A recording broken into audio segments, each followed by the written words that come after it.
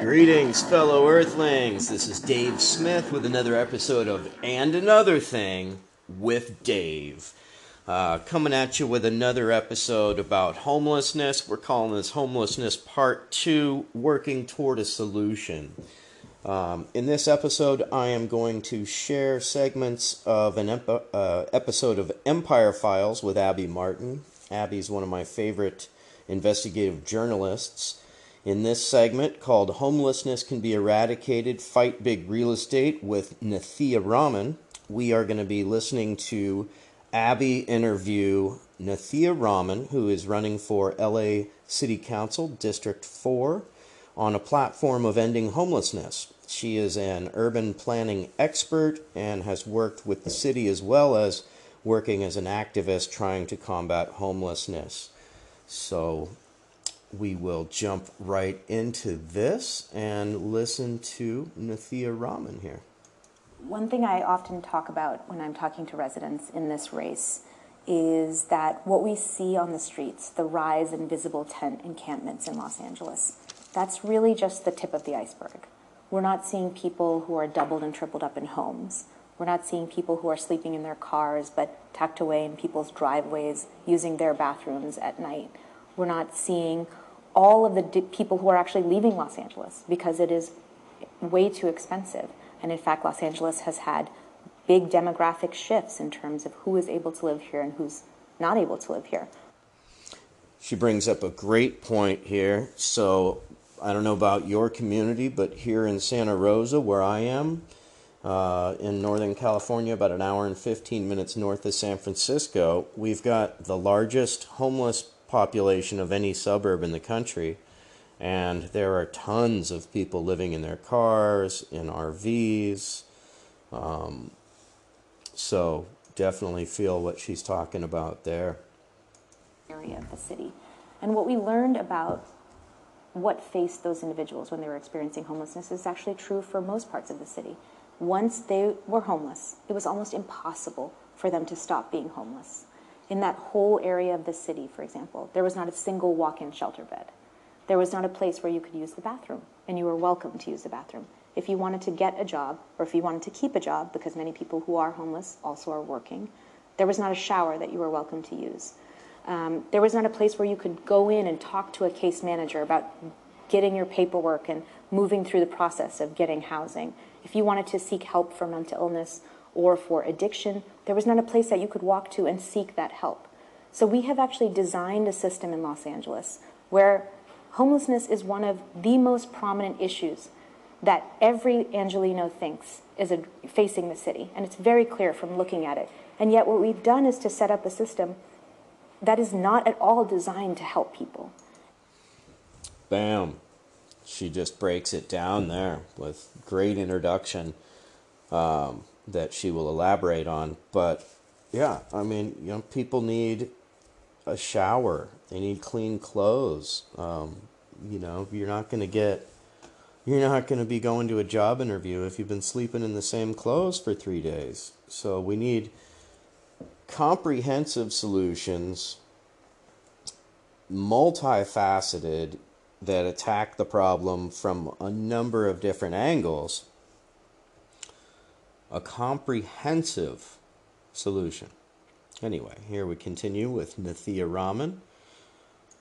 In a few neighborhoods, and that was an explicit policy of containment that the city operated under. Most people who were homeless lived in 2 or 3 neighborhoods in LA. There was a huge population in Skid Row. There were some people who lived in Hollywood, and there were some people who lived at the beaches, and that was it. But because politicians over and over again were able to avoid addressing the root causes of that homelessness, because it was contained in these neighborhoods, because it didn't become a politically salient issue in races across the city, which it is now, because they were able to avoid addressing those root causes, the problem has grown year after year. And the root causes really are housing policies. Our cost of housing here in Los Angeles has skyrocketed. Rents have gone up by 65% in the last decade here, while average incomes have gone up by less than half that. That number, by the way, 65%, is way more than the average across the country. So, wow. 65% increase in 10 years. I mean, that's off the chain. I saw this happen firsthand in San Francisco. Well, I saw both things she's talking about. So the increase in homelessness, we used to have like a Skid Row and a couple other areas in the city where, there were like Skid Row drunks, homeless guys that would be, just drinking themselves silly with glazed over eyes and peeing themselves, that kind of thing. But then it exploded, and there were people, all of a sudden there were just people that weren't that, were not all drunk all day, sleeping in doorways all over downtown. Housing costs have become obscene. Our housing market has been completely commodified. We have no programs to supply affordable housing. There's no I don't know. There's low income housing projects, and then that's it. There's no push to provide low income affordable housing. But yeah, so I don't know. In my mind, all rentals should be under rent control, limiting rent increase to the cost of living index. That way, you get paid, you get raises within the increase of rent. Otherwise, it's just like Wall Street. It's crazy. Crazy and crazy making. So here we continue with Abby Martin and Nithya Raman. You're an expert on city planning. You have a lot of insight in this. Can you elaborate more on just the construction of housing units? How much are luxury versus affordable?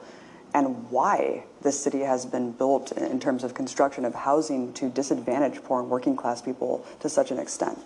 So our land use is completely under the control of our city. And our council members really have an incredible amount of influence over everything that's built in their own districts. But the bulk of that new construction has been luxury or market rate construction, even though the bulk of what is needed in LA is exactly the opposite. So the numbers are actually staggering. Across the city, 87% of new units that have been permitted have been luxury units, while only 13% have been affordable. In the district where I'm running, District 4, 93% have been luxury units, while only 7% have been affordable. That is a choice made by our council members because they choose what to allow to give permits to. They choose which buildings are allowed to be built. So she hits on some great points here. First, they're not building affordable housing. They're building luxury units because the investors get the bang for that. That's why in San Francisco, and the average price for a one-bedroom apartment is $3,500 a month. $3,500 a month for a one-bedroom apartment. That's obscene. Where I'm living here, an hour and 15 minutes north of the city, that's pretty close to a mortgage on a $500,000 house. Pretty freaking ridiculous. But, yeah, it's just, the numbers don't make sense. It's ludicrous. But anyway, here we continue with Nithya Raman. I'm loving this woman. Kinds of buildings that get permitted, the kinds of developers that are able to operate are also the same kinds of developers that have deep enough pockets to be able to fund city council races and to be deeply embedded with city hall politics. We have, in essence, created the worst case system from our planning. We've created a system where deep-pocketed developers are able to game the system by paying for city council candidates to get elected. So on every front, where we've set up a system that could be designed to actually benefit residents and to build the kind of housing that we need, we've actually done the exact opposite. Boom. Oh my God, she is dropping so many truth bombs. This is fantastic. Once again, San Francisco, you could probably replicate, this is probably being replicated in every city. At least it's happening all around California. For sure, I saw it in San Francisco, and I've seen it up here in the Sonoma County wine country. But a prime example is the Presidio in San Francisco. It's a decommissioned army base with tons of buildings, perfect for homeless housing, community service buildings, affordable housing. Could have all that going on, but no, it was privatized. So the military housing and all those buildings were paid for with taxpayer dollars. Then the city sold that land.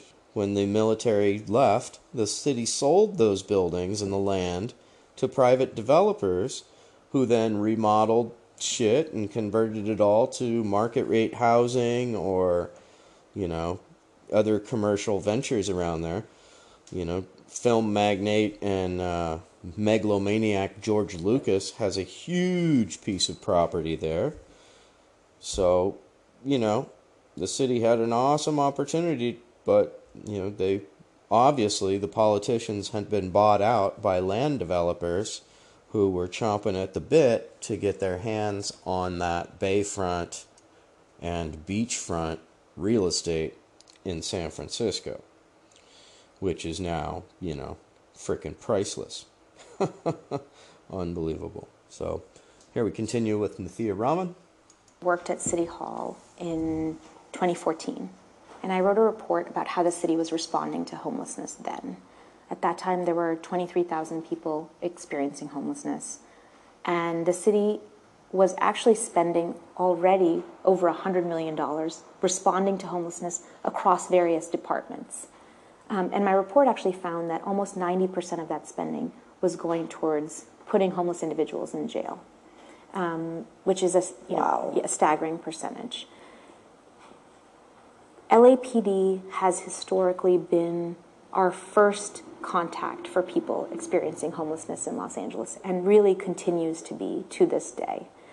They are the ones that people who are on the streets see. They are the people who actually know homeless individuals by name, unfortunately.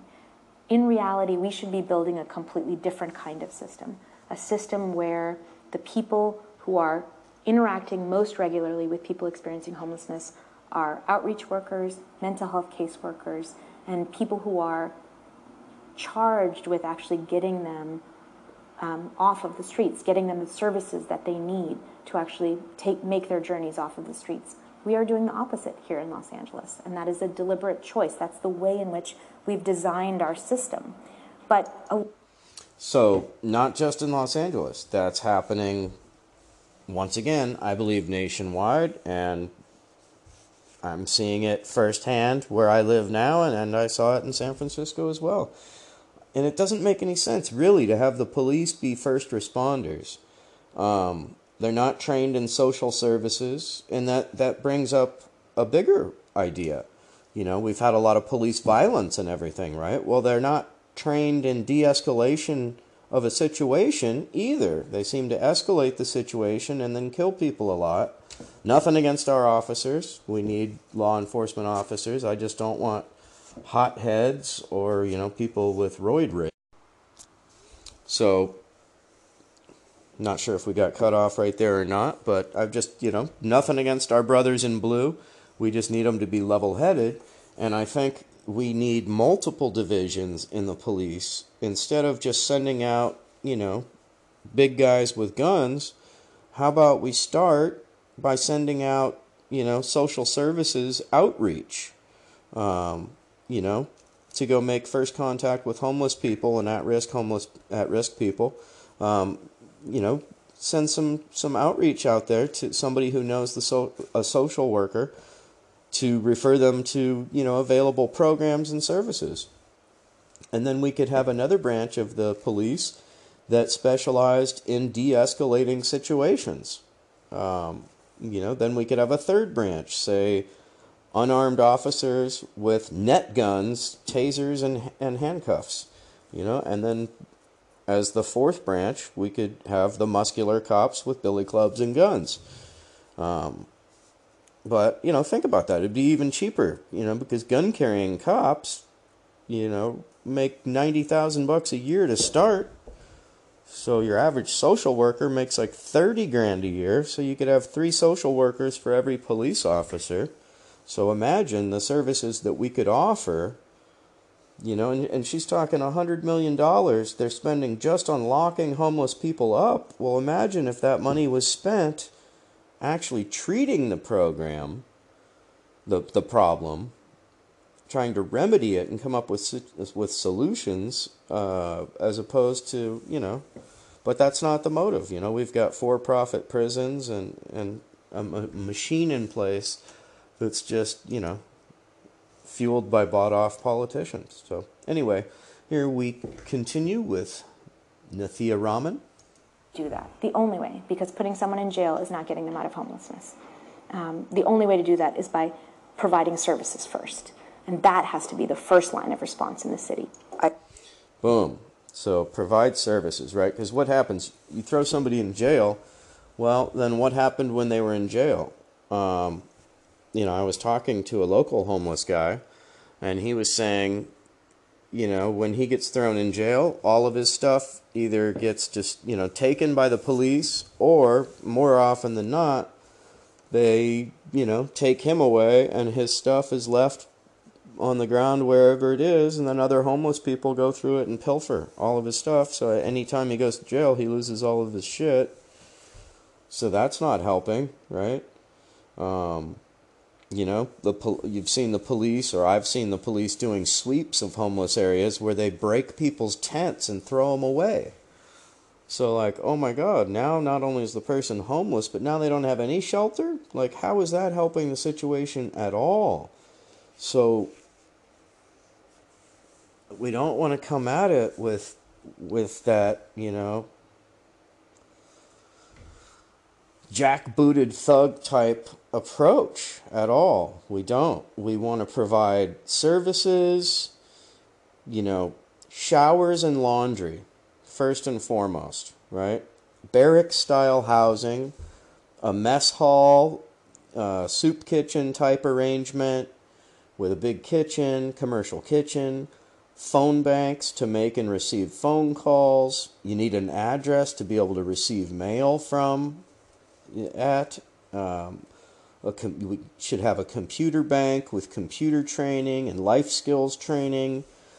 People need to learn how to, navigate their way through life, how to fill out a job application, how to balance your checkbook, how to shop for food that's nutrient dense on the amount of money that you have coming in.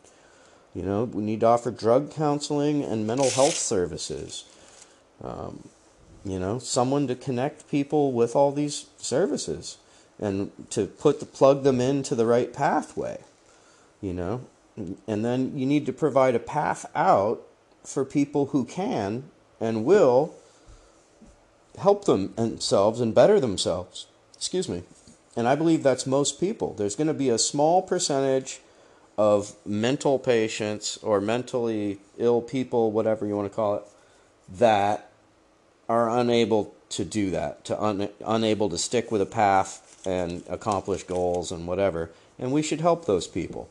There's going to be some, drug-addicted people that maybe might have a hard time, but I think most people, if given treatment, can come around. If they're not too far gone and they have the will, boom, offer them treatment and a path out and a place to sleep and shower and eat. Man. So then you offer a path out for all who can and want it. Job training programs, a job placement for non-skilled city and county jobs. Imagine that. So street sweepers, picking up garbage, removing graffiti, anything that's a non-skilled. And then you have training for, slightly skilled. And then you could have apprenticeship programs for highly skilled. So for street workers and carpenters and stuff, painters for the county and city, you could have apprenticeship programs for all that with a path that led to a good job with benefits and everything, And then I think what we really need to work towards is affordable housing run by the government, nonprofit arrangement, so it's always set at a break even and with set rent. So your rent's not going to go up, and you can rely on that. Also affordable homes for purchase, to make home ownership available for more people. In my vision of this are tiny house villages. Seems like a great option. Some for rent, some for sale, so you have a nice mixed community. You could even intermix, some, homeless tiny houses in there, so you don't end up with just a huge chunk of homeless tiny houses all by themselves. There's plenty of city, county, or state-owned properties where this would work perfect. Properties that aren't really compatible for, conforming development, traditional development, but that would work for little tiny house villages. 6 houses here, 12 there, 20 houses there. But it's a simple matter, but a very complex task, right?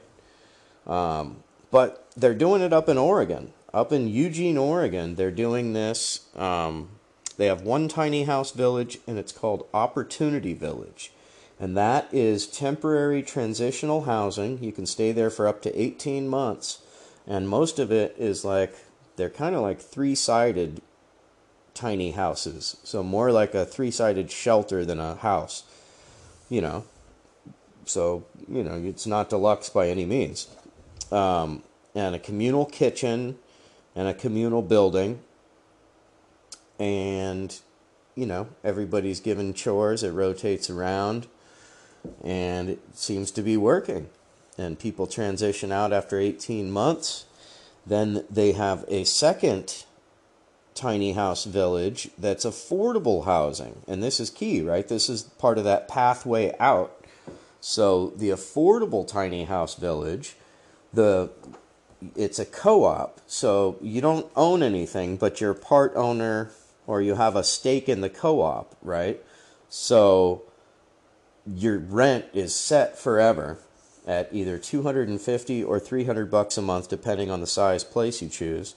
And then you get to live in this cool tiny house. So they interviewed this one woman at Emerald Village, and she was saying that before this, she was homeless, living in her car because she didn't make enough money to, for first and last and rent. So by the end of the month, she'd be broke. And so this is perfect. She'll be able to live out the rest of her life in dignity. So what a fantastic option. So all we got to do is get politicians to work for us instead of the moneyed interests. That's all. Like I said, it's a simple matter, but a very complex task. So, man, it's a deep issue. It's gut-wrenching, it's heart-wrenching, it's infuriating. It's all of the above.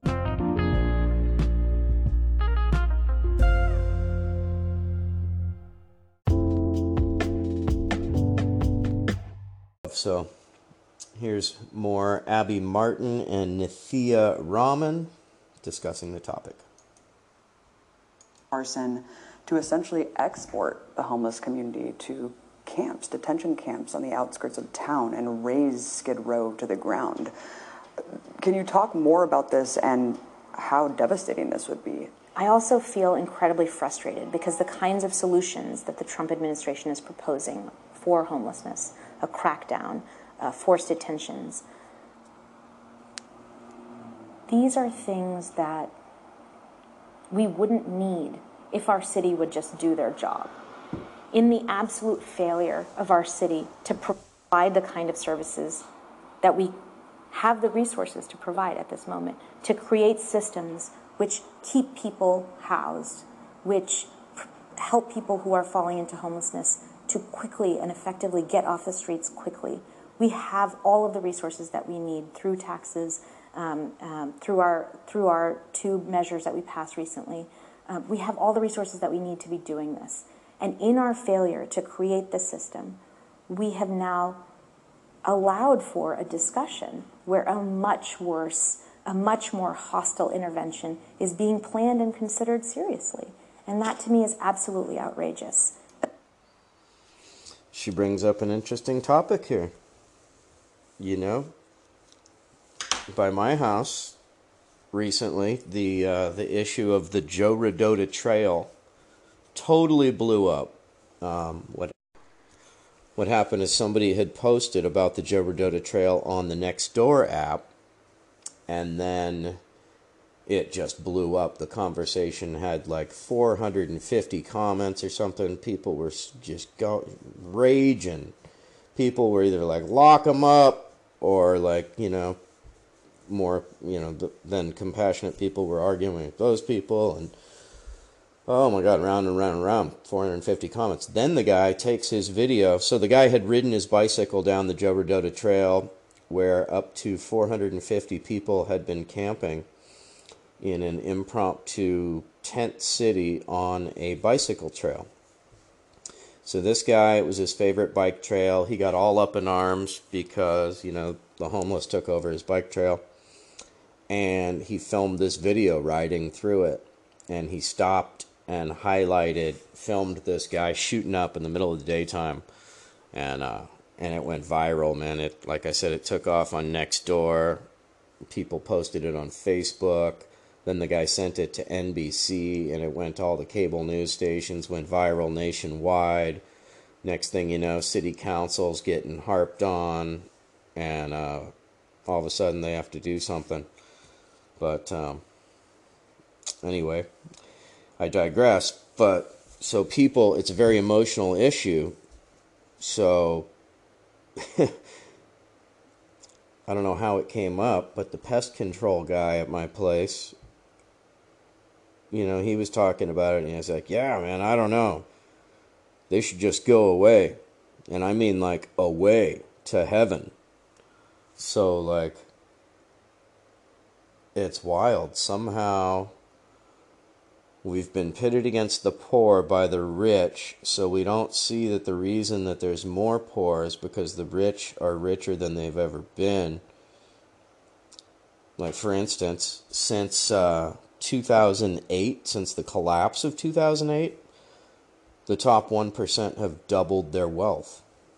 And we currently have the greatest income inequality in the last 100 years. So all these things go directly hand in hand. You know, there are no accidents. So anyway, rambling on. Here we are back with Nithya Raman. I've proposed a series of community access centers in each neighborhood across the city. These are places where people who are experiencing homelessness can come in, have a cup of coffee, take a shower, feel welcomed, but also speak to a caseworker and start the process of getting their paperwork and moving off of the streets. I also think that these are also effective ways to help people who are experiencing mental illness or experiencing addiction to actually make sustainable steps towards moving off the streets. If you have mental health caseworkers who are housed at the neighborhood level, who get to know people who are experiencing homelessness in their neighborhood by name, that is the only way to build up a relationship of trust that will help someone along their journey back into housing, that will help someone along their journey back into mental health care. Right now, the system is designed not to do that. In fact, it's designed in many ways to terrorize people who are experiencing homelessness, because the only time that you see the government or you see representatives from outreach organizations, from homeless service organizations, is when your stuff is being thrown away, is being through a very violent sweep. We also need... So, like I was referring, so she brings up a great point that I just touched on, you know, by having cops be the first responders. You know, they show up, tear these people's, you know, tent down, take them off to jail. How's that helping anything? So we need to completely look at the situation from a new angle. It's a societal issue, and it's a quality of life issue. Nobody wants to even see that because it's heartbreaking, right? Seems like such obvious measures that our politicians should be taking, especially on a local level, because they see the emergency around them. Yeah. I mean, it's just unbelievable that they're not doing this. I think they just haven't felt the pressures. And I think a big part of the reason why they haven't been held accountable for this, in so many ways in Los Angeles, they have hidden their powers in order to be able to stay in a very well-paid position at City Hall through which they're able to access, lucrative lobbying gigs afterwards, or to continue in politics for decades. This cannot be the way anymore. We cannot allow our city politicians who have the level of power that they do and the level of control that they do over our housing and homelessness crisis to operate in obscurity anymore. Right, it seems like politicians do not want citizens to participate in local elections specifically, which is why people who could be the most politically engaged citizens on a national level have no idea, like you said, who their city council member is, when this is the most important thing to really affect. Brings up another great point. How, local elections are everything. But because these people like their cush position and, they like the money their donors and campaign contributors are throwing at them, they don't want to rock the boat. They don't want to change anything. So more of the status quo. Like, wow, Abby Martin, I love what you're doing. Thank you so much. And Nithya Raman, I'm a big fan, and I am hoping you win this election. Wow, so let's continue with these two amazing and wonderful women. The idea that we are not just thinking about public housing again, but demanding that it be built in cities across America is really, I think, going to have a transformative effect on how we think about housing and homelessness going forward. But even if Bernie won, we still need that local engagement and representation because there's only so much he can do at a federal level. So just discuss those limitations and why it's so necessary to do what you're doing and be involved in things like this. Yeah, absolutely. I think the Sanders campaign has been amazing in terms of just opening up the imagination of people, in terms of raising expectations for what your government should be doing for you. I think the idea, which should not be radical, that you deserve health care, that everyone should have health care, that everyone should have a house. These are things that are now becoming part of what people's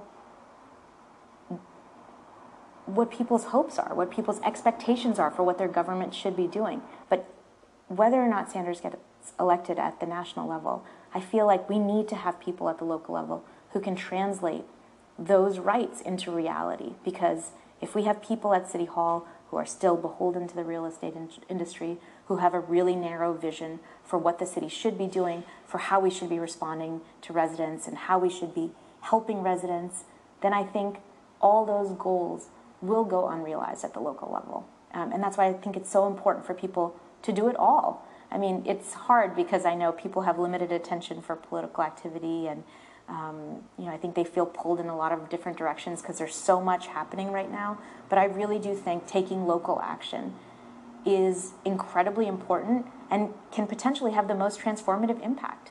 What you're doing at the local level can change the street you're walking on, can change the house you're living in, can change the city around you, can open up the possibilities for you on a very, very immediate level. And I hope, at least, that idea is empowering for people and inspiring for people, because that's the only way it's going to happen. Wow. These women just blew my mind. Thank you, Abby Martin, for another amazing episode of Empire Files. And thank you, Nithya Raman. God, I hope you win your city council seat in the 4th District of Los Angeles, because we need the kind of change that you are envisioning. It's wonderful to see such visionary and powerful women taking their place in society. Man. So with that, I think we'll close it down. That was a good episode there. So this has been Dave Smith with And Another Thing with Dave. You can also catch me on YouTube. And another thing, I've also started a group on Facebook called Progressives Unite, where we can discuss topics. And you can also catch me on Anchor.fm. I've got an audio podcast on Anchor.fm and Spotify. And that is And Another Thing with Dave. Hoping to add some more outlets soon, but for now, we're on Anchor.fm and Spotify. So, thanks for listening. Feel free to leave a message on this recording. One of the features with Anchor is that you can leave a message and chime into the podcast. So, please feel free to do so. Please feel free to hit a star, like, and comment. And I will look forward to chatting with you next time. Peace out.